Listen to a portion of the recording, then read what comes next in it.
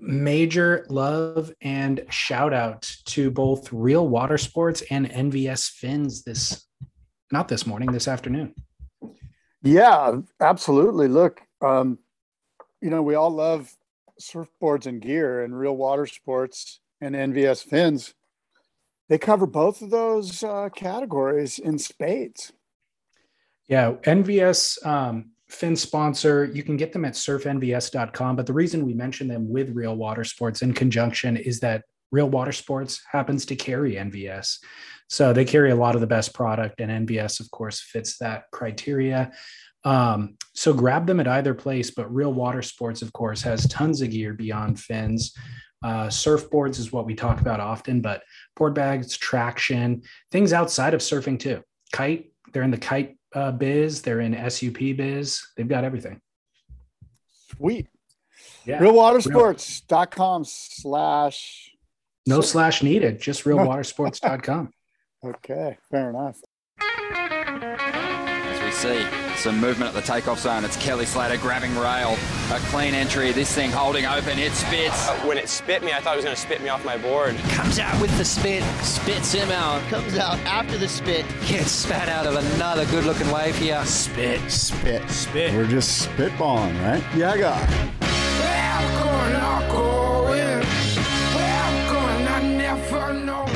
Yeah, guy. Yeah, freaking guy. As I was saying, it's 5 p.m, and I'm a little slow this time of the evening. You know what I'm saying? Like, I'm not quite like mornings. I'm really at my peak, which is sad because if you've heard the show at all, and you're saying to yourself, "Wow, that's Scott at his peak," I'd hate to hear what Scott's like not at his peak, and you're about to find out. You know what? I disagree. I find that you start off with lower energy, but throughout the show, you get more and more animated, more and more hyped. I think it's just talking about surfing that really gets your juices flowing. And by the end of the show, often you're frothing. Okay. Well, you know what? We'll see how it plays out here. But when's your bedtime? It's 5 o'clock now. How close are we getting? Very, very close. Not only that, the blue light special, like the 4:30 dinner, it's right in that time frame where I'm normally, at Coco's having a cup of coffee and some coconut cream pie. Well, I owe you a thank you.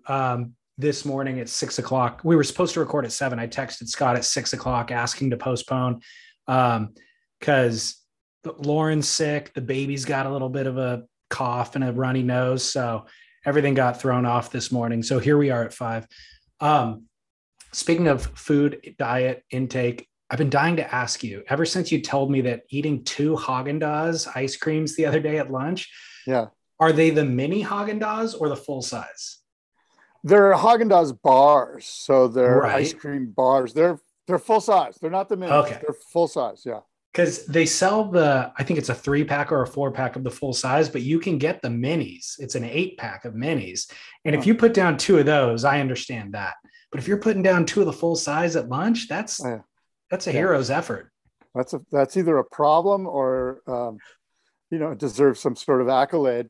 But let me back up a little bit because we get the 25-pack at Costco. Dang. So you don't even notice them missing. You can to put down 2 or 3 in a day is like, it's not even a dent. Do you get the toffee, the coffee flavored ice cream with the toffee in the chocolate? No, but I'm not. That's our favorite. That. I will do that in a heartbeat. That's the one, man. That is a good one. Well, anyways, we're here at 5 o'clock. I'll lead the show. If you want to just snooze, take a nap, something like that, just chime in every once in a while. I'll shout. I don't know if you can see, but I've got the friggin' skin cancer cream on my face. I'm looking a little beat up around the edges. I didn't want to call you out. I thought you were trying to conceal it with the hat, but what does the cream do? So the cream is supposed to kill all skin cancer cells. And my dermatologist said, look, you put this cream on every day for a month, 30 days straight. And it basically it's a peel, basically, is the vibe I'm getting from it. So my skin's kind of raw, And I have some Aquaphor in the refrigerator that I put on the face to kind of cool it down. And yeah. So rather than cutting something out? Right. Okay. Yeah. I went there to get cut and they're like, look, didn't I tell this story already? We had it off air, I think. Yeah. Anyway, they said, look, we can cut on you, but if I was you, I would just use this stuff. I'm like, all right. And so I'm using the cream, and apparently a lot of people in my sphere have used this stuff before, because everyone I run into is like, oh, you're using the Effudex or whatever it's called. I'm like, yeah, I am. Well, are you allowed to go surfing while you're using it? Absolutely. I got the sickest waves. The waves this morning here were yesterday morning too. 2 mornings in a row. It's been kind of bombing and good and no one around because it's big. Really? I mean, for here, it's like 5 to 6 feet, but it's been beach break, powerful beach break peaks. I surfed by myself this morning for 2 hours. I got the sickest barrel, probably the best barrel I've gotten in a long, long time. I can't even really remember and I got spit out, and it was thumping this morning and yesterday. Talk us through every moment of that. Well, how did the wave approach? What were you riding? What did you do? It's super peaky here, right? So there's all these peaks, and I was at this beach break, and I was by myself. It was early in the morning. It's probably 7:30. No one around, and I got pounded paddling out.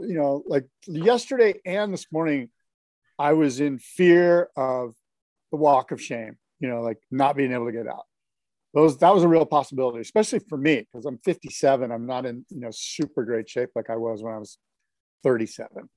But I got out both times. But this morning it was just these incredible peaks and just offshore and plenty of like wind swell power, and I kept seeing these ones just up, and I could never seem to get to the right spot. And it was so peaky, you had to be kind of behind it, and I just happened to luck into one. And when I took off, I had to kind of go through a little chandelier at first, but I knew it was opening up and breathing. And I got into it, and it was just, and I was behind it. It kind of reminded me of Kelly's Surf Ranch, where you're so deep in it, you can see the lip way out in front of you. It was one of those. In fact, this is probably the best barrel I've had since Kelly Slater Surf Ranch. I've gotten plenty of little head dips, but to be behind the thing and to have it open up and spit, it was kind of, the funny thing was there's no one around. I did a full friggin' like Brazilian claim, Really? Oh, yeah, I was like shooting guns and shooting in the air and pounding on my chest and dropping my hands. I employed all the possible ego-driven claims that are out there. So I'm expecting to see the Surfline rewind footage this evening on Instagram. No, this is at a spot where there's no Surfline.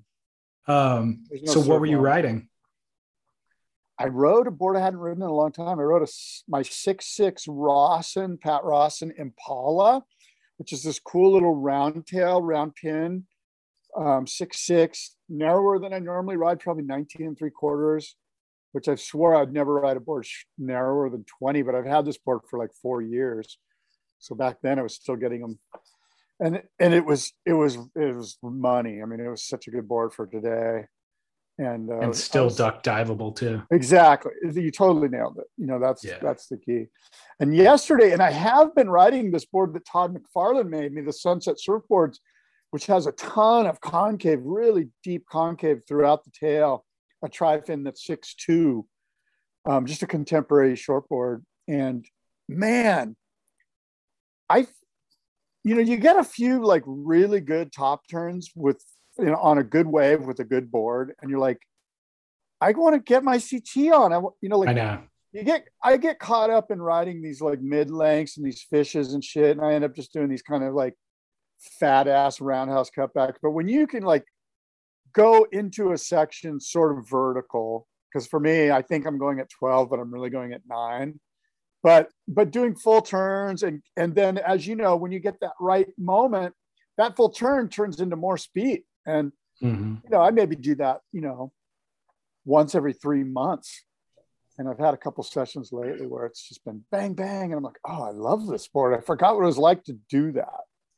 Well, when you do it, it makes you want to get on a diet and an exercise program so that you can do it more frequently. And my experience is that that motivation wanes within about 24 hours. I get home and I'm just like, what'd be better than doing push-ups is sitting on the sofa. Yeah. Sourdough. Yeah. But you can still get the tube. That's Kelly Slater's program right now in life is just go show up at Pipe Masters when it's barreling. And all you got to do is go straight. Well, speaking of going straight, the WSL Longboard World Tour sent out a press release. I'm sure you saw it. Basically saying, hey, we're back. We're big. We're proud. We're waving the Longboard World Tour flag. We have 3 events. One of them is at Manly in Australia. One of them is at Huntington Beach Pier. And the final event's at Malibu. And that event is worth twice the points. And they'll be crowning a world champion at Malibu, and the winner will be whoever has the most points of those 3 events tallied up will be your world champion. Any thoughts on this? Yeah, Malibu's twice the points and twice the prize money. This story comes hot off the heels of the story we've been tracking the last 2 weeks, which is Joel Tudor calling to task the WSL. And he initially started his entire rant around the news that the WSL was cutting the tour back to 1 event. And so if you look at it in this context, this indicates that Joel's rants have actually influenced the WSL. And they might have been listening to the feedback they might have been willing to listen to his feedback without all of the side conversations that took place and the running off into the ditch that took place. But at any rate, however we got here, we're here. And I feel like that also took part of Joel's feedback, because I believe that the Manly event is part of the Sydney Surf Pro. Right. Yeah, the QS event. Uh-huh. And the Huntington event is part of the US Open. So Joel's suggestion was to actually do it as piggybacking them on CT events. So you don't have to send us to our own events. Just include us on down days at J-Bay, Lowers, wherever else, Bells maybe. So the WSL is incorporating that idea, but doing it at QS events. So my question to you is, do you believe that this change is because of Joel, or was this already occurring unbeknownst to Joel, who certainly probably, although I'm sure he's privy to some of the stuff that Devin's got going on because they're pretty tight. That's my question. Is this Joel? Is this a victory for Joel, or is this just happenstance was going to happen anyway? This is 100% a victory for Joel, and it was not going to happen anyway. My sources indicate that specifically Jessie Miley Dyer is not interested in the longboard tour, doesn't see a lot of value in it. And so she's ready to do away with the entire thing. And I don't know what Eric Logan's stance is, but had this not been made so public and such a kind of outcry gotten behind Joel, this would not have happened. It was that rumor that Joel heard that it was going to get reduced to 1 event was totally true. That was scheduled to happen. And now they have 3 events because he took it public. These 3 events, you know how I feel about longboard locations, their validity as legitimate longboard waves, their ability to put the longboard surfers in the best possible situation so that they can shine. I don't know much about Manly, but it's never been a spot where you're like, yeah, I'm going to Australia. Oh, really? Make sure you go surf Manly. Yeah. That's never come out of anyone's mouth ever. It's like Huntington, basically. I know like Huntington, I know there's a ton of history in Manly, especially longboard history, Midget Farley. But I'm not too pleased with Manly or Huntington Beach as longboard world tour spots. I'm sorry. To me, that's a fail. And that's just as a fan, I have no interest in watching, guys in shortboard waves riding longboards. Well, it's not even a good shortboard wave either. this is what we constantly see happening with the WSL, is that a real lack of vision at the very top means they end up trying to please everybody a little bit, and consequently nobody gets what they want. Yeah. And so this is kind of par for the course. This isn't what Joel was asking for, but Joel's going to say thank you because they negotiated a little bit, and the WSL isn't getting what they're asking for, but they feel like they can they've accommodated their current world champ and all of his DOJs, devotees of Joel. Disciples of Joel. Disciples, that's right. Sorry. So yeah, that I guess we should have anticipated. I think what really happened here, and the big winner, by the way, is Vans. Yeah. So Vans, I think, was the moderator and the mediator in this argument and discussion. Yeah. They saw what was happening. They, by the way, have already supported Joel Tudor's Duct Tape Invitational that's taken place at the US Open, which is now being rebranded for this WSL event. This is essentially what was the Duct Tape Invitational before. This is going to be one of the 3 stops. So they've already got that experience and done that. Joel is their team rider, and they saw the kerfuffle happening, and they just thought, wait a second, let's step in here. If the WSL's real kind of hiccup or stop point friction is funding these events, why don't we come in? We already are funding this one. All that we have to do is take these other 2, roll them all up. They get obviously the marketing and the branding and all that sort of stuff out of it. They get to keep their kind of key team rider in the spotlight and the limelight. And they're probably getting a deal from the WSL. For sure. It feels like what Rip Curl did, doesn't it? And so I mentioned that last year with Rip Curl. I go, the real winner of 2020, was that? Yeah, 2021 now, is Rip Curl for coming through. Nobody's sponsoring events anymore, so they probably got that package for pennies on the dollar. They threw in Finals Day on top of it. I feel like they sponsored 5 events last year. Maybe it was 4. They probably got it, for a smoking bargain. Yeah. And what's interesting is that this is exactly where the WSL pivoted away from when they took over the ASP. When the ASP, as we discussed last week, every event was funded by a sponsor. They covered all the expense, and as part of that, an endemic sponsor. Yeah, exactly. Right. And part of that, the sponsor would get the licensing rights and all that. So when the WSL took that licensing right part away, all the brands backed away. So we had 5 years or so where the brands were no longer, for the most part, involved in these major events.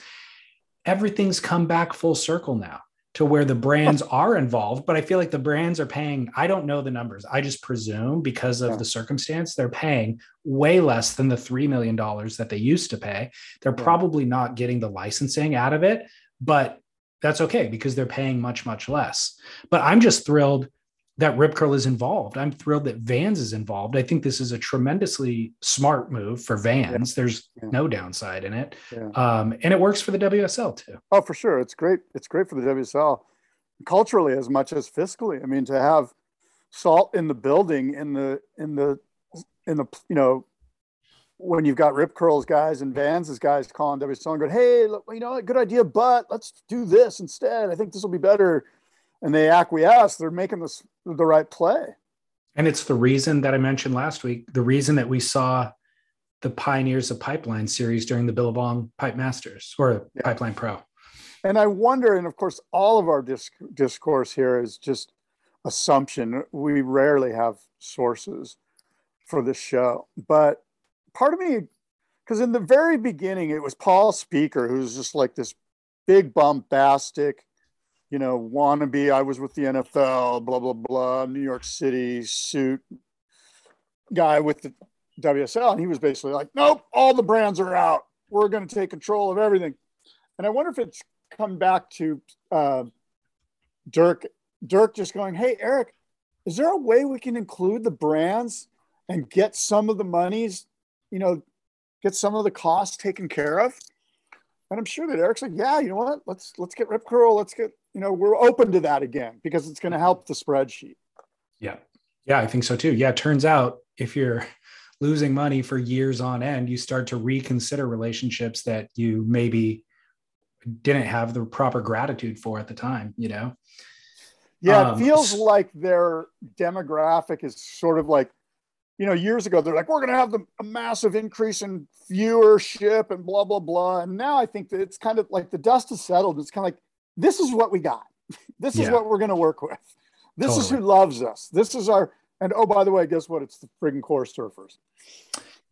It's interesting. I think in that 5 years, a lot of, we just understand the modern landscape better. I mean, it's still changing, but everybody had pie in the sky dreams of these giant network deals or whatever.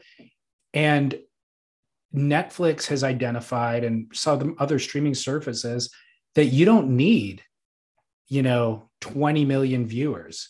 They can have a niche show that has 1 million viewers and then build the budget properly for the production of that show and just continually have 6 or 7 seasons of that show. You don't need to be watching the Great British Bake Off. I love that show. It's not a secret. It's the best show. I love that show. This is the model that you're talking about. This is the model, the Great British Bake Off. I mean, I remember talking about this. Years and years ago, I heard somebody else talking about it. Maybe I brought it up on the podcast. It's a dated example now, but HBO had a show called Girls 10 years ago. Yeah. And it was like, Love Boat used to do 20 million viewers because there was 3 or 4 networks or whatever it was. Girls became this cultural beacon, and this influenced everybody. And it never had more than 1 million viewers. In its heyday, it had 1 million viewers. And so previous TV executives of past generations would have laughed and scoffed at that. But it turns out that that was how you defined success in that moment, in that model.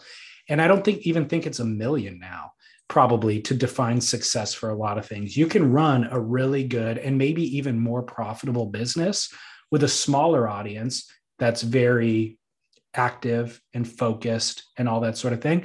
So the WSL was chasing something that was unattainable. It took them a few years to figure out that it was unattainable. Now they're maybe being more practical in what their audience size looks like. But I don't think that they've still found the right business model. Even with the Vans sponsorship and the Rip Curl sponsorship, they still probably haven't found the profitable model. I think this is the most, maybe for this specific discussion, if the Longboard World Tour was gone, would you give a shit? No. Would you still watch the Pipeline Masters? Because I think this discussion has happened. In some ways, Jessie Miley Dyer might be right. And I'm not saying that she has this exact viewpoint, but let's cut all of the shit and focus on the good. Let's focus on Girls and instead of trying to make Girls the show, 20 million viewers, let's just keep it where it's at. And in some ways, and this just kind of popped into my head, I don't really give a shit about the World Longboard Tour. No, but you know what I mean? Like, I'm going to watch the Pipe event. Yes. I'm going to watch Bells next week, no matter what. And if we focus on this is going to help us make Bells better. It's going to help us make the CT better. Let's just do the CT. We're going to crown world champion, high performance, the best in the world shortboarders. 100%. It doesn't mean Vans can't do. Joel can still do his thing. He did it in the past. It worked great. 100%. Fully agree. That would be my strategy if I was in their position, is let's just focus on high performance longboarding, put them in waves of consequence. Shortboarding. I'm sorry. Yeah. High performance shortboarding, put them in waves of consequence.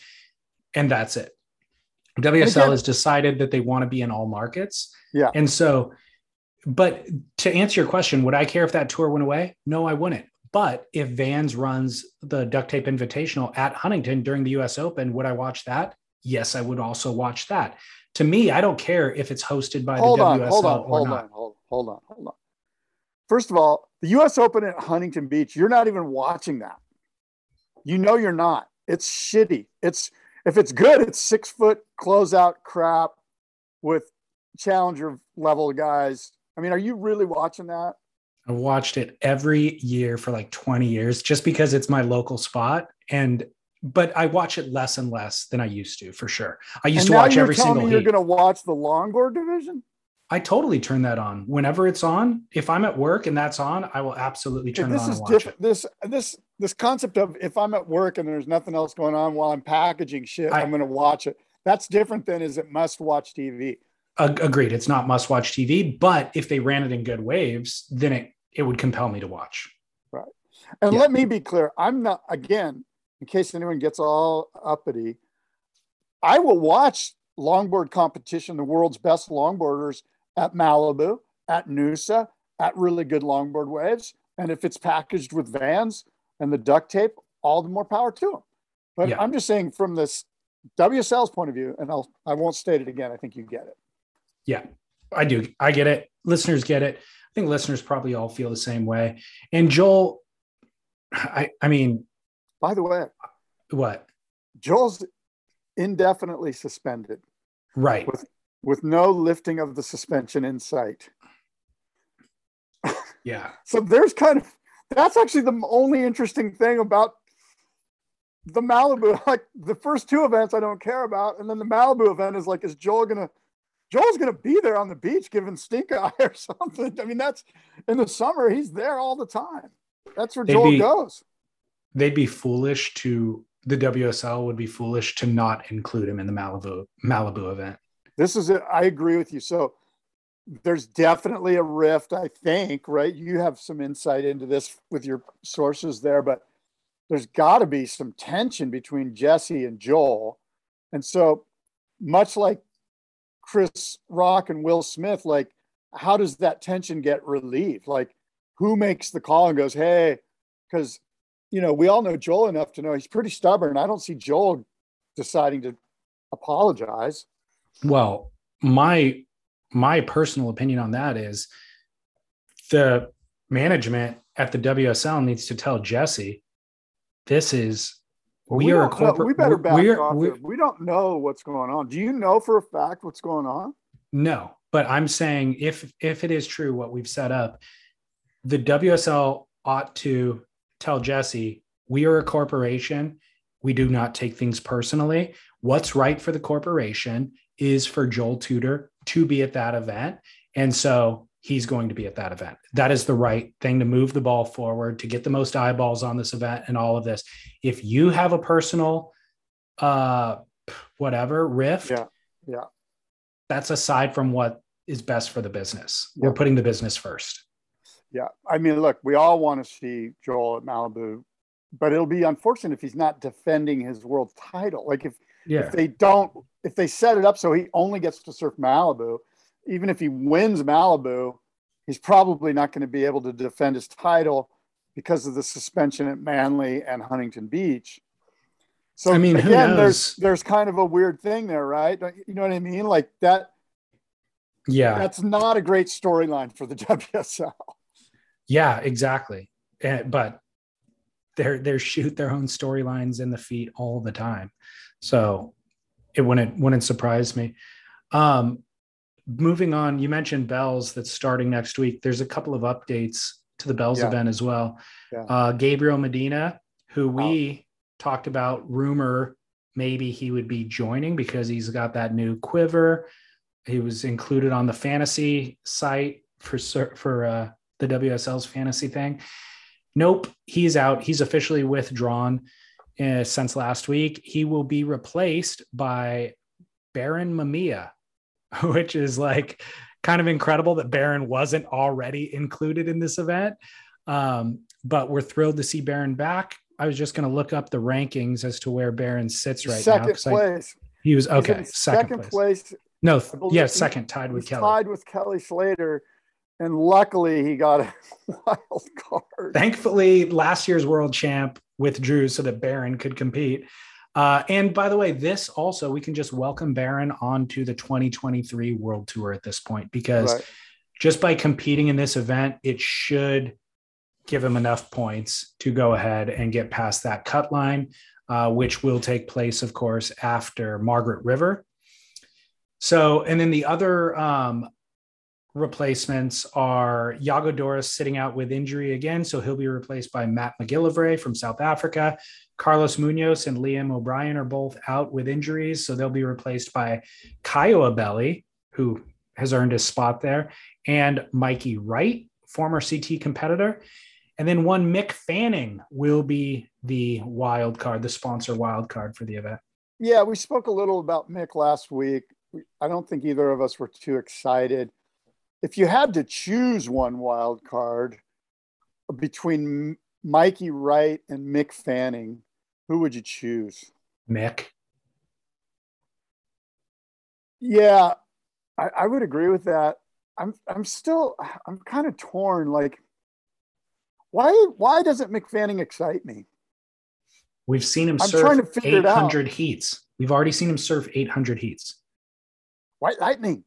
And we know exactly the way that he's going to surf, and he's going to surf not as good as he used to surf when he was in his prime. So it'll be a lesser degree of what we already know and expect from Mick. Look, if Bells was pumping, Mick has a shot. I mean, he can, the way that he serves, he has a shot to win this thing and certainly to make heats. The fork or this season at Bells has been atrocious. And unless the forecast drastically changes, the odds are they're going to be running in small, crappy surf, at which point Mick is nullified. Oh, that's interesting. So, I mean, that's quite a ways out. That's 10 days out, 11 days out. That's too far out to determine what the swell is going to be like, but you're of the opinion it's going to be shitty. Well, everybody who lives there has been saying it's been atrocious. Right. All season. Well, here's what's funny about Bells, and we talk about this each year. There's really no spot on tour that the last section of the wave is like the most important part. You know what I mean? Like, we expect you to do 3 turns, bounce through the inside section, and then get this massive high tide banger that you got to do something and land it. And the guys that make that exciting, I mean, they do aerials there. Like Kelly Slater did a 360 there. You know, like, there's guys that do exciting shit on that end section, and Mick Fanning isn't one of them. Yeah, he's going to bang it up vertically and do a really powerful turn into it and maybe even get the fins out for sure, but he's not going to do something where you go, okay, that's like Felipe. You know what I mean? Yeah. Yeah. Well, when it's big, John Florence, you know, doing his crazy turn into the lip that he did 2 or 3 years ago. I remember Felipe going huge into that section when it was really big. That's all exciting, but yeah, if it's small, you got to go to the air and mix. Look, Mick, I don't know. It's a waste of a wild card as far as I'm concerned. With all due respect to Mick. Yeah, I know. I think that's why I struggle with it, because I'm like, look, the guy's the 4-time world champion, you know, and frankly, like, if you were there on the 3-time, but he's won the belt 4 times.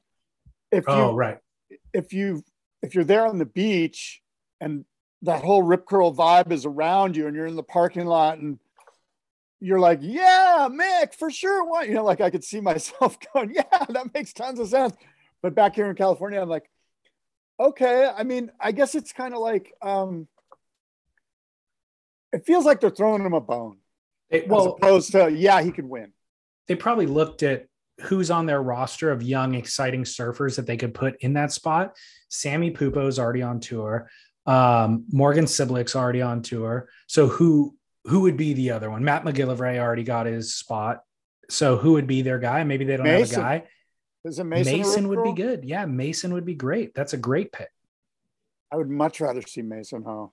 I would much rather see him too. And it'd be better for the internet. It'd be better for the view, for the most capturing most views. So then my question is, did Mick like call up Neil Ridgway or whoever it is there and go, hey man, I'm surfing pretty good. I'm ready to go, blah, blah, blah. Or did Neil call Mick, or was there like some back and forth between, is it Mick or is it Mason? Because you know that conversation occurred. I don't know, but I did hear that Neil Ridgway was unceremoniously let go by the current CEO. Oh, the woman. Yeah. Right. She snipped those things. That's too bad. I think Neil. I think Kathmandu made the decision, but they got her to actually call him in and give him the news, which is a bummer. But he doesn't even work there anymore, or did he just get moved to a different position? I don't know. I don't know. But so who's your survival pick for Bells? Oh, that's funny. Could it be Mick Fanning?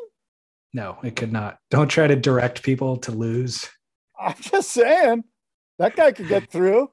You just spent 20 minutes explaining why you're not into I'm Mick. saying he can't win. I mean, he's not going to win the thing. I'm just saying, okay, so you're saying it's going to be small. Yeah. It's going to be crappy. I think more than any other spot, this one's hard. This one's hard. I think this one's difficult. I'm going with Griffin Colapinto. I kind of like that one. I kind of like Felipe here. Yeah, Felipe too. Griff, coming off of his win. I kind of feel that way. He looks so good to me. And you know who I would pick? Baron Mamiya. Yeah, I wouldn't. I'll tell you why. Couple things. The obvious one is that, he's from Hawaii, and I'm sure he surfed Bells a bunch of times, but I don't think he has a bunch of Bells competition experience under his belt. Yeah. But more importantly, he was just told, dude, you're good. You're good for 23. You're already made the cut. Talk about kind of like a time for like a little bit of a letdown, a little bit of a couple too many pints of Tui's new or whatever, I'm just thinking Baron would be the guy that I feel like he's too comfortable right now. He's not hungry. Yeah. I feel good about Griff. And the other thing is you can only pick a surfer in Survival League for one event throughout the season. And I'm not going to use Griff at J-Bay or G-Land. I'm not going to use him in Rio. I could, but there's other picks for Rio. Not going to use him in Tahiti. Really not going to use him at J-Bay. Maybe I'd pick him for El Salve, but I've got other picks for El Salve too. So, who's a good pick here too, I think, is Kelly. Kelly's going to get through. Kelly's does great. Kelly's probably, how many heats has he been in Bell? He's been more, obviously more than anyone, but that guy's surfed Bells a bunch with a jersey on. I don't trust him. Won there. I don't trust that guy. Just saying, when you look at the list, you're like, okay, well, Sammy Pupo or Kelly Slater? Well, those aren't my only two options. I'm just saying, like. So you're not going to reveal your pick, obviously? I really don't know my pick right now. I've been toying with it. I've been trying to figure it out. Okay, you got 10 days. When you're hiring for a small business, you want to find quality professionals that are right for the role, and there's no faster or effective way than through LinkedIn Jobs. Your time and capital are precious, and there is a powerful resource that can help you focus on what you're good at and integrate people into your team seamlessly to help grow your business. LinkedIn Jobs has created the tools to find the right professionals for your team efficiently and for free. LinkedIn isn't just another job board. Everyone is already on LinkedIn with their resumes and references, and now LinkedIn has designed a hiring platform to connect you with candidates specifically qualified for the job that you post about. More than 1 billion professionals meticulously organized to connect people by skill set to help us all advance our position. 2.5 million businesses already use LinkedIn for hiring, and 86% of small businesses get a qualified candidate within 24 hours. It's that fast, easy to use, and effective. LinkedIn Jobs can help you write job descriptions, filter the right person to you, and give you the tools to help you interview them like a pro. LinkedInjobs.com/surf is where you go to post your job for free. Yes, totally free. That's LinkedInjobs.com/surf to post your job for free. Terms and conditions apply.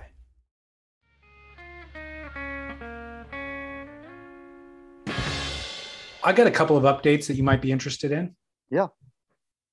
I watched, so I talked to a guy named Greg Jacobs, who's in the production and distribution side for a company called Campsite Media House. They're all basically from Red Bull, but they have the Sonny Garcia documentary, Death and Taxes.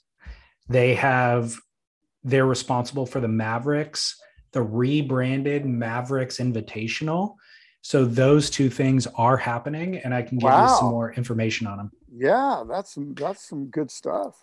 So the first of all, the Sonny Garcia documentary is made by Michael Oblowitz, who made the never released Sea of Darkness that we've talked about on this show before. Right. The infamous but never released Sea of Darkness.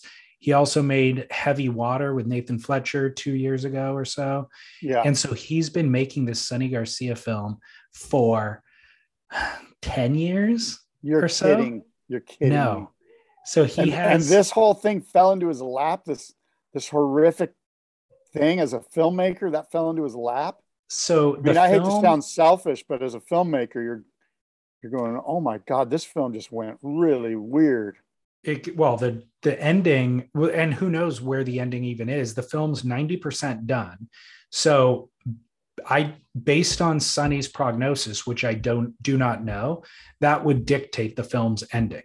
So if Sonny is in a incapacitated state for the rest of his life, then I suppose you could wrap up filming. But if he's making progress and going to see some semblance of recovery, then it would be worth leaving the film open for 2 years or 3 years or whatever that process is to then get a final interview with him, But the fact that they started filming these interviews and collecting footage 10 years ago, it's all told from Sonny's point of view. They've got great interviews with Sonny. So it's told from his perspective. He trusted Michael. So Michael had this kind of amazing access to Sonny. Sonny talks about being molested. He talks about the tax situation. Have you seen the trailer? Or 10-minute sizzle reel. Interviews with Buttons. Interviews with Brock Little. Interviews with Reno, Marvin Foster, Andy Irons, Derek Ho. Wow. It's insane. This sounds really, really good. It's really good and no holds barred. Like I said, Sonny honestly saying, like, when I was a teenager, I was sent to this thing. I was molested there. Then I told my stepfather, who was abusive to my mother, that I was going to stab him in the stomach when he slept because he had, these crazy. And again, Sonny in his own words, it's intense. That would be a cool name for the movie, Sonny in his own words. Well, Death and Taxes is pretty good. Yeah, it's a little cliche. Well, it's tattooed across his chest. So, well, like I said, a little cliche. But, so the conversation with Greg, there's, again, it's 90% done. And where are they distributing it? Or is this going to be like? That's what he's trying to, that's the last part of the last 10% is to get that funding to finish the film and to get get Michael a little bit of money back and get the distribution plan in place.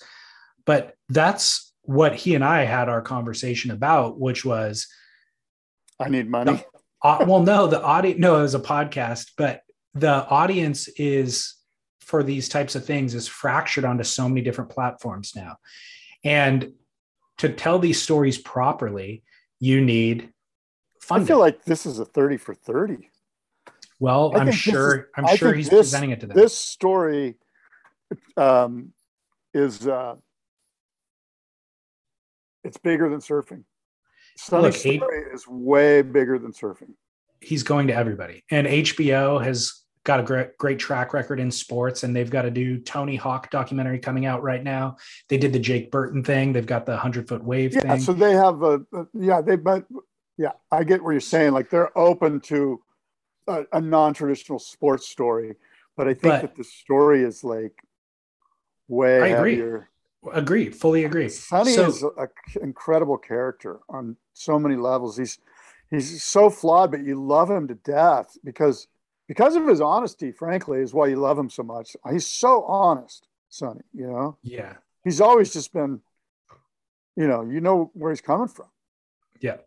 Well, the complication is to tell these stories properly, you really need money. It's expensive to do. I know.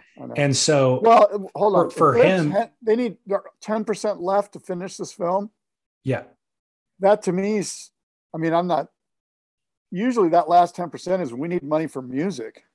Well, but there's a bunch of money that's already been spent on the film. So you want to recoup the investment as well. So where it ends up. You can get 10% from some rinky dink distribution platform, but then never get the return on your investment. Yeah. So you want it to end up somewhere like HBO. But here's kind of the point that for the Greg's job really is, these stories are expensive to tell them properly. It's expensive.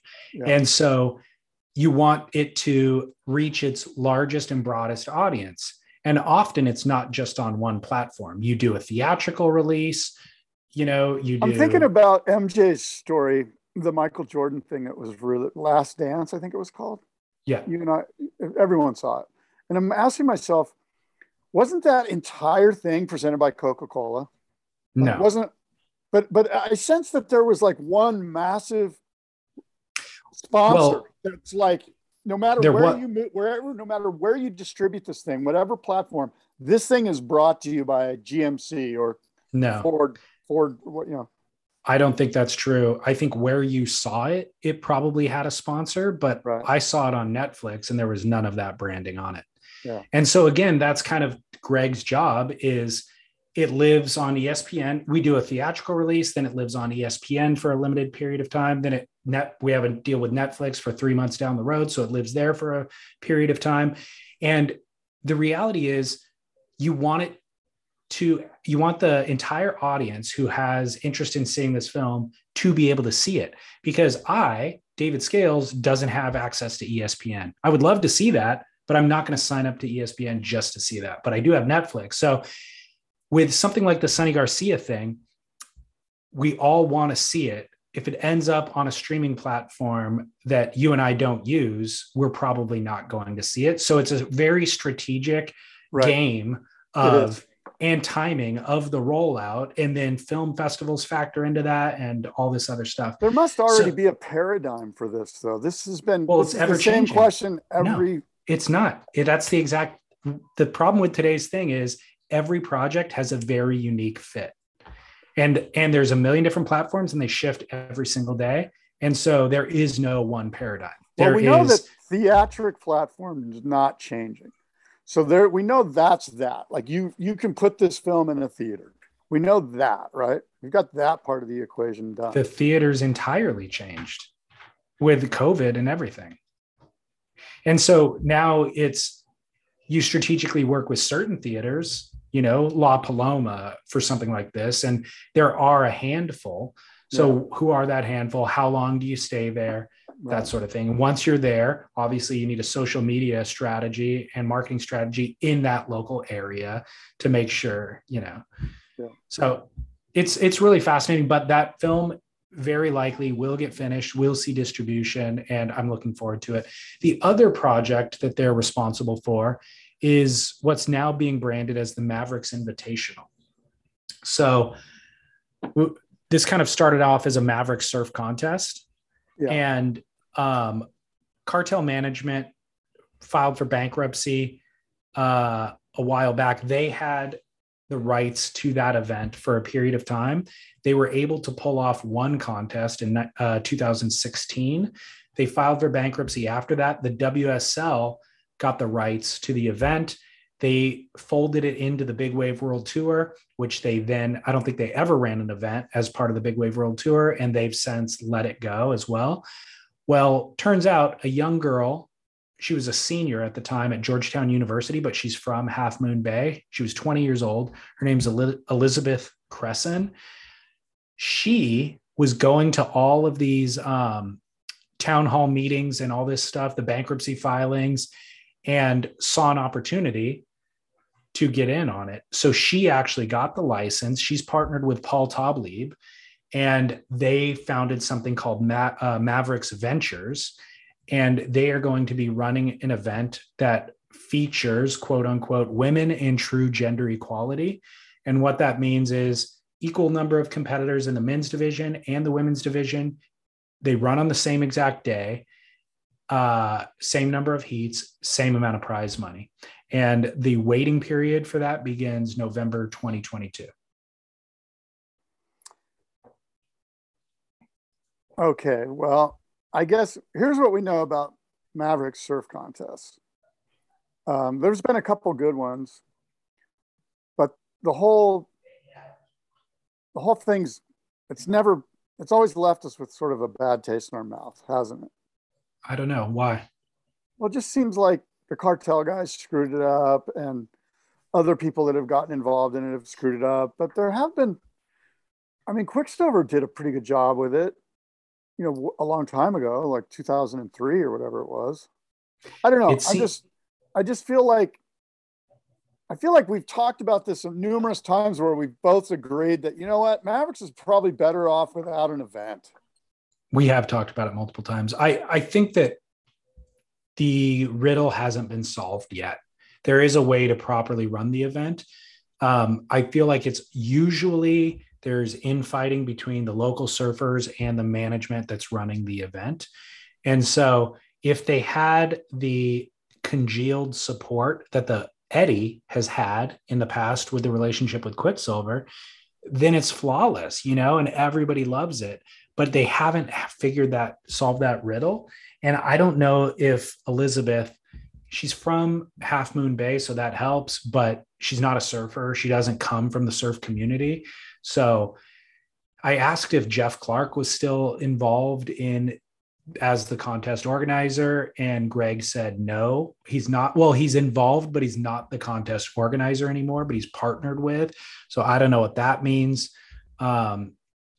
It's not solved yet. You know what I mean? We kind of have to wait and see how the event runs, and does it have the support of the local community? Because it could be a successful event. Let me ask you this. We talked about the WSL stripping things away and just doing what they do best and making a great events. Or doing what you do best, right? So my question to you is, what's the perfect Mavericks event look like? A harrowing swell, run on one day, and best surfers in the world? The best Maverick surfers in the world. Maybe with one Billy Kemper thrown in, guys like that. But I think it should be centered around the best Maverick surfers. Just like this is the Mavericks Invitational, just like the Waimea Invitational. So they have a list of the best Mavericks guys and a couple of internationals that are thrown into the mix that, have proven their worth. And a couple of women? Well, in this, it's equal. No, I asked you, what's the perfect Mavs event? Oh. Yeah, Mavericks, there's women chargers out there who have earned their spot into the event. I don't know if there's there's equal numbers. They're commingled. Men and women surf together because we have the best surfers in the world. Yes, it should be. In my mind, that would be true equality. Yeah, I agree with that. But if they're trying to come up with 20, look, we're gonna do equal numbers, 20 men, 20 women. I don't know that there's 20 women that fully qualify based on that criteria of the best Maverick surfers, So that would then run into you're just trying to fill space. But maybe that's where you call in Paige Alms, because she's proven herself at Piahi, How many women are truly above average Maverick surfers? I know there's women that will go out there and charge. I mean, Bianca Valenti. I'm talking about that are gonna catch multiple waves in their heat and be capable. Vie for positioning on the sets and all that sort of stuff. Yeah. I don't know. I don't keep tabs on it that much. Bianca Valenti is a name that jumps out at me. What about isn't there like a Shaughnessy? Yeah, Shaughnessy. Somebody. That's exactly what I was thinking too. I can't think of her full you and name. I are obviously ignorant as to who the women are, but I'm just concerned that they're crowbarring women in there, and maybe they're not. Maybe there's 20 really great Mavericks women surfers, and I just don't have a clue, which is more often than not the case. But when I think about the perfect Mavs event, I think about, like me, end user, what do I want to see? I want to see the best surfers in the world. I don't care if they're men or women. If there's more women, more power to them. I'd rather watch women's golf. Yeah. Yeah. But, so this idea that, and maybe I'm wrong. Maybe they're not crowbarring. That's my, maybe I need a caveat here. Maybe they've got it all together, and we'll see. Yeah. We'll see. There's horrific surf tragedy story that is worth mentioning. Just kind of in honor of the surfer, but Jamie Civil in New Zealand, he's a 35-year-old, very competent surfer, died while surfing just after his heat. He apparently drowned. What was interesting about this is he was pulled under from the reports of the people who were in the water. So it's not as if he hit his head on the surfboard or something like that. He was actually pulled under and apparently drowned. And so he was rescued by friends, taken to the beach, attempted to revive with the defibrillator. I think they flew him to a hospital and he was never revived. But what's even more tragic about this is that his wife and young child, I think a 6-month-old child, were on the beach during this. So they were watching him in the surf comp. He finished his heat and then paddled over to catch a few waves on his own before he came in. And that's when this tragedy struck. So his wife and kid being on the beach makes it extra, extra tragic. Yeah, I read about this. It's horrible. I'm sorry that we had to report it. I mean, it's out there. It's in the news. I saw it on Stab. It's a bummer. And yeah, minutes before the tragedy, he'd seen with the biggest smile on his dial. Lyndon Fairbairn said, from the South Coast Board Riders Association. And he was always happy. He was, this kind of reminds you how quick the ocean can take you. And when it's someone like Jamie, who everyone respects as a big wave surfer, he's in his 30s, he's fit, healthy, to be taken away, it's a big shock to everyone. Everyone's just blown away. These are conditions that he lived for. He was talented, experienced. He thrived in these conditions. So it makes the tragedy that much harder to process. Jamie's partner, Courtney, and their baby daughter were on the beach when the incident happened. Jamie loved them both dearly, and they had become a perfect part of his world, and he loved the beautiful life that they were creating and building their future together. So shout out to Jamie, and man, horrible. Yeah, man, that's very, very sad. And just don't know what to say other than thoughts and prayers, I guess. Totally. Do you have must-see moments? I do. I do have a must-see moment. My must-see moment is this Ollie Henry edit that's on Stab right now. Ollie is a West Australian surfer who, this edit, again, it's called Volume. It basically shows Ollie in these hair-raising Western Australia slabs. You know, it's like major eelgrass draining, 15 feet, concrete pours that just get your jaw dropped. It's mind-blowing. And there's a few air segments in there, but again, it's the concrete pours that flow over his head that have you just going, holy mackerel. I haven't seen it. I'll check it out. I don't even know who Ollie Henry is. Ollie Henry. I'll check it. He rides for Rusty. Okay, sweet. Love that. My must-see moment is this viral video clip of Sailor Karen from the San Onofre parking lot. That is all time. It is absolutely all time. And I've been directed to her Instagram page as well. Oh. And she's owning this. She is like, really? She's posting. Yeah. People are direct messaging her, calling her names. She's screenshotting it, posting it.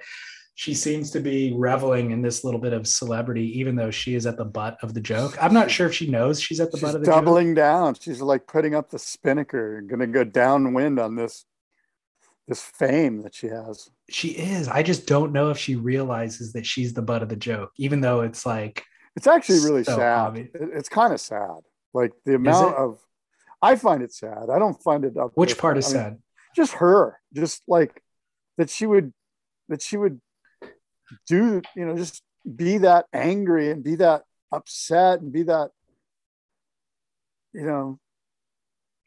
I don't know. It's kind of like the worst of humanity a little bit. You know what I mean?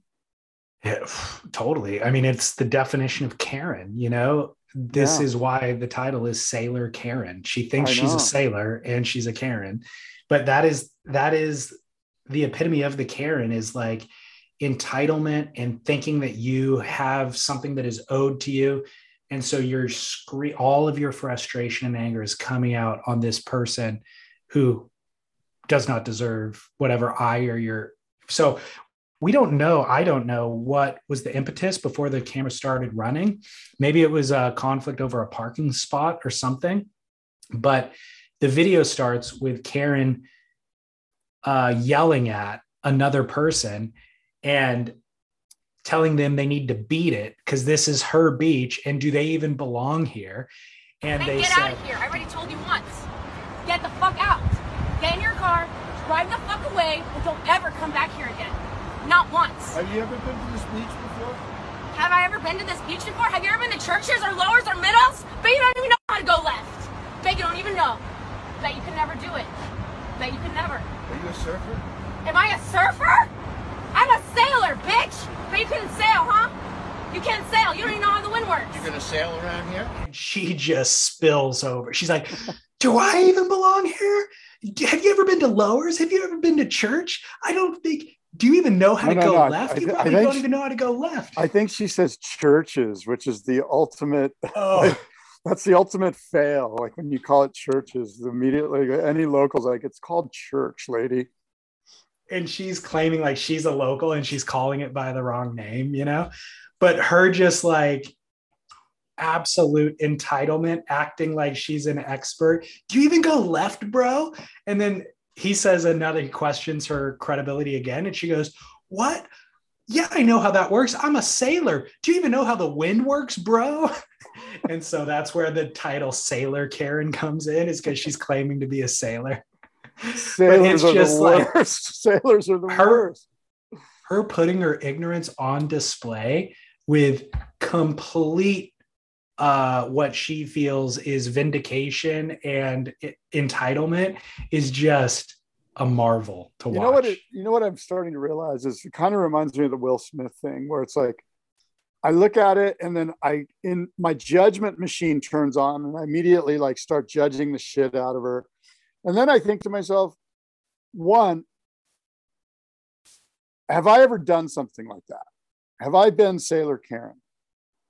And I bet if you looked deep enough into my past, I've probably snapped in a very ignorant way and looked like a fool. Two, let's say I didn't. Am I capable of acting like that? And sadly, the answer is probably I am. I'm probably capable of being that way on the wrong morning with no food in me. And who knows, you know what I mean? Like, and so I'm trying to find some empathy.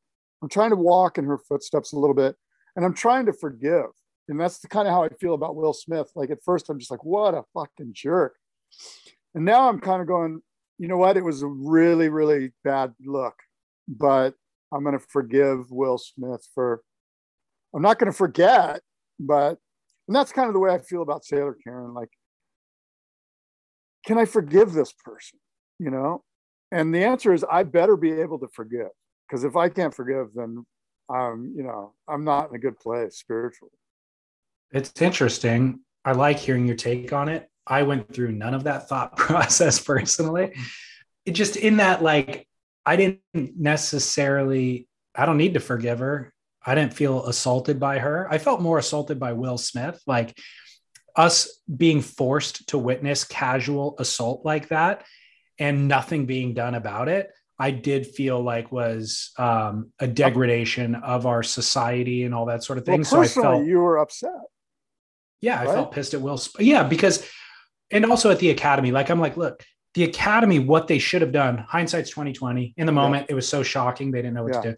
But what the Academy should have done is remove Will from the audience to protect everybody. Look, this guy's clearly unhinged. Yeah. Protect everybody. And later, 20 minutes later, when he won Best Picture, unfortunately, he's not allowed to come accept his Oscars. Somebody else, a producer of the film, has to go up and be like, hey, due to unexpected circumstance that everybody witnessed here, Will is not allowed in the building. I'm accepting this on his behalf. That would have been the proper way for the situation to have been handled. But for all of us to to normalize casual assault, and for all of us to just see him now laughing and then give him the opportunity to come up and speak on it, which, by the way, it was the ramblings of a madman. So he didn't do himself any favors by accepting that speech, or in his acceptance speech. And he actually did a disservice to the film, to the Williams family, and to all of the good mojo and juju that was surrounding all of that. Yeah. He completely drove that into a ditch. I did feel sympathy in the ways that you said for him. Like, I understand that he's going through this crazy time in his life and his marriage has been in the public limelight and all this sort of stuff. I also understand Chris Rock absolutely will defend himself. Chris Rock has one of the largest microphones in the world. He's super smart. He's hilarious. And make no mistake, he will double and triple his income this next year by selling out every single show, because we all want to hear what he's going to say. Any film that he wants to make right now, any producer in Hollywood, green light automatically, don't care what it's about. We want you. You know, Netflix willing to pay him Dave Chappelle money probably for the next special that he wants to do. The world is Chris Rock's oyster. He will be fine, you know. Sure. Here, let me give you a couple of quick updates. Yeah. You probably didn't see this. The Academy came out today and said that they asked Will to leave and he wouldn't. So now they need security next year flanking the stage at an awards ceremony because of this asshole. You know, like, we should never be in the position where we now need security guards standing there. Right. And Chris Rock goes on stage tonight in Boston, his first comedy gig since the incident. Amazing. So I'm sure we're going to wait. We're going to see some stuff from that, I bet. Because there's no way he can't address it. The best meme that I've seen since then is Will holding his Oscar statue next to Jada after the fact. And it said, in order to calm Will down, they gave him a statue of his wife. Oh my God. Oh my God. Oh my Lordy. That's pretty good. Hey, that is really good. Hey, let me ask you this. What about this? Just food for thought here. Throwing shit on the wall to see if it sticks. Chris Rock files a civil lawsuit against Will Smith. It's an obvious slam dunk case. The entire world saw it. He doesn't have to prove it on a criminal side, just on a civil side, which is much easier to prove. The judgment from the lawsuit, millions of dollars, probably paid by Will's insurance or whoever. And the Academy. I mean, he could sue them too. Those monies go to a shelter for battered spouses. So Chris Rock wins. We get accountability as the viewing public. Will Smith actually looks kind of good because his monies are going to this battered spouses shelter. I like it if that lawsuit in any way prevented Chris from speaking on the assault, then it wouldn't be worth it. Right. Yeah. And I'm not sure how lawsuits work. Sometimes you're not allowed to discuss. Yeah. I like the idea. The funny thing is the battered spouse in that scenario is probably Will Smith. No, it's Chris Rock. You know, no. Like, in Will's relationship with Jada, she freaking clearly rules the roost. And he's been, he's been so, I think, pent up from all that he's had to endure through that it all bubbled over right in that moment. And this has been talked about a lot, but what it's going to do for comedians, it's just really, I think it's opened up a Pandora's box here of Karens at comedy shows. Yep, totally. Well, comedians will reign supreme. I fully trust that. I fully trust that Chris Rock's going to have years of content based on this, and he can make Will Smith look like an absolute idiot for a long time to come, in a million different ways. Imagine you're at the Chris Rock show tonight. He comes on stage. The whole place, fucking 20-minute standing ovation. Guaranteed. Guaranteed. That's going to be powerful. Well, I mean, I really wish that Chris had the presence of mind to just start riffing like he would a heckler at a normal comedy show. He would absolutely rip apart, right? So what if he just said that to Will, like, oh, Will just slapped the crap out of me. Thank God it wasn't Jada who slapped me. Otherwise I'd be laying down, or just anything. Yeah. Like, there's tons of jokes that could be made. The one about the Oscar looking like Jada, that's an amazing one, but he didn't have the presence of mind. Well, understandably plus, I think if he did that, in many ways, the fact that he was shaken, that it was obvious that everyone was like, oh my God, our jaws are agape here. This is, you know what I mean? Like if he would have been able to just riff, it would have lost some of the power, I think, like the fact that it was so real and so raw and that he was actually stumbling added to the weight of how serious this was. Totally. I would have loved to see Will, though, in that state of just seeing red. If Chris just doubles down and just starts berating him, I mean, what does Will do at that point? He would just melt down. We would see him disintegrate, like that's kind of what you want to see happen to the bully in the moment. But I agree with you. It probably wouldn't be the best thing. He would have rushed the stage and tackled. You would have seen Jason Momoa jumping in there to help out Chris. There are a lot of different takes on this, and everybody's probably read or seen most of them. But one of the interesting ones that I saw the day after was of this, basically like Don Rickles, who is the king of put down comedy and who literally ripped the living shit out of President Reagan at his inauguration party. And I've seen Rickles actually live in Vegas. That's how old I am. And I mean, I don't know.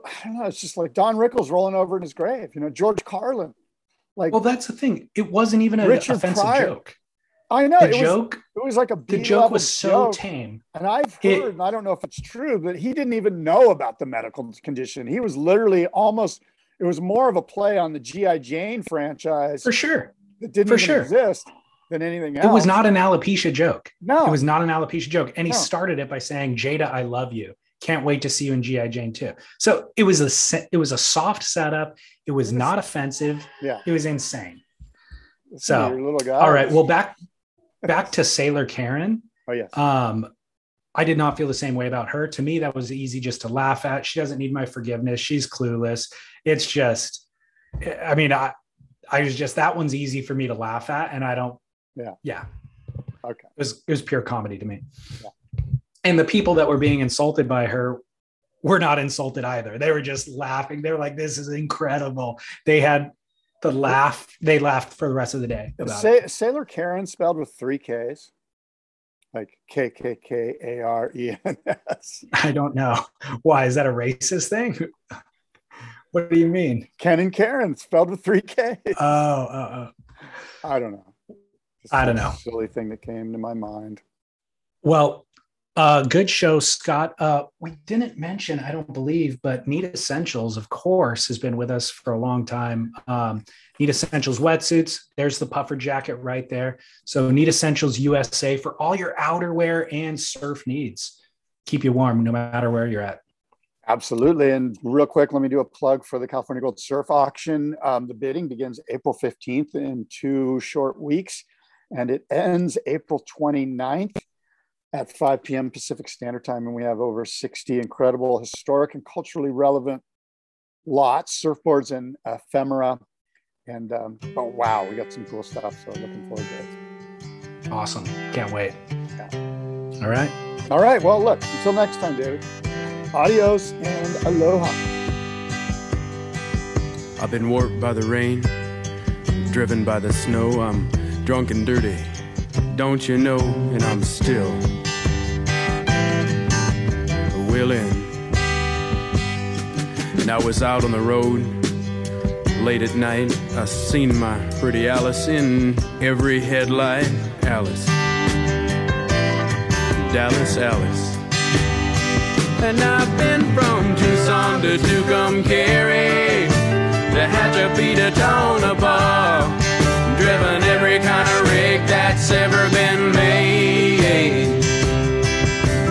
Driven the back road so I wouldn't get weighed. And if you give me weed, white sand wine, and you show me a sign, I'll be willing to be moving.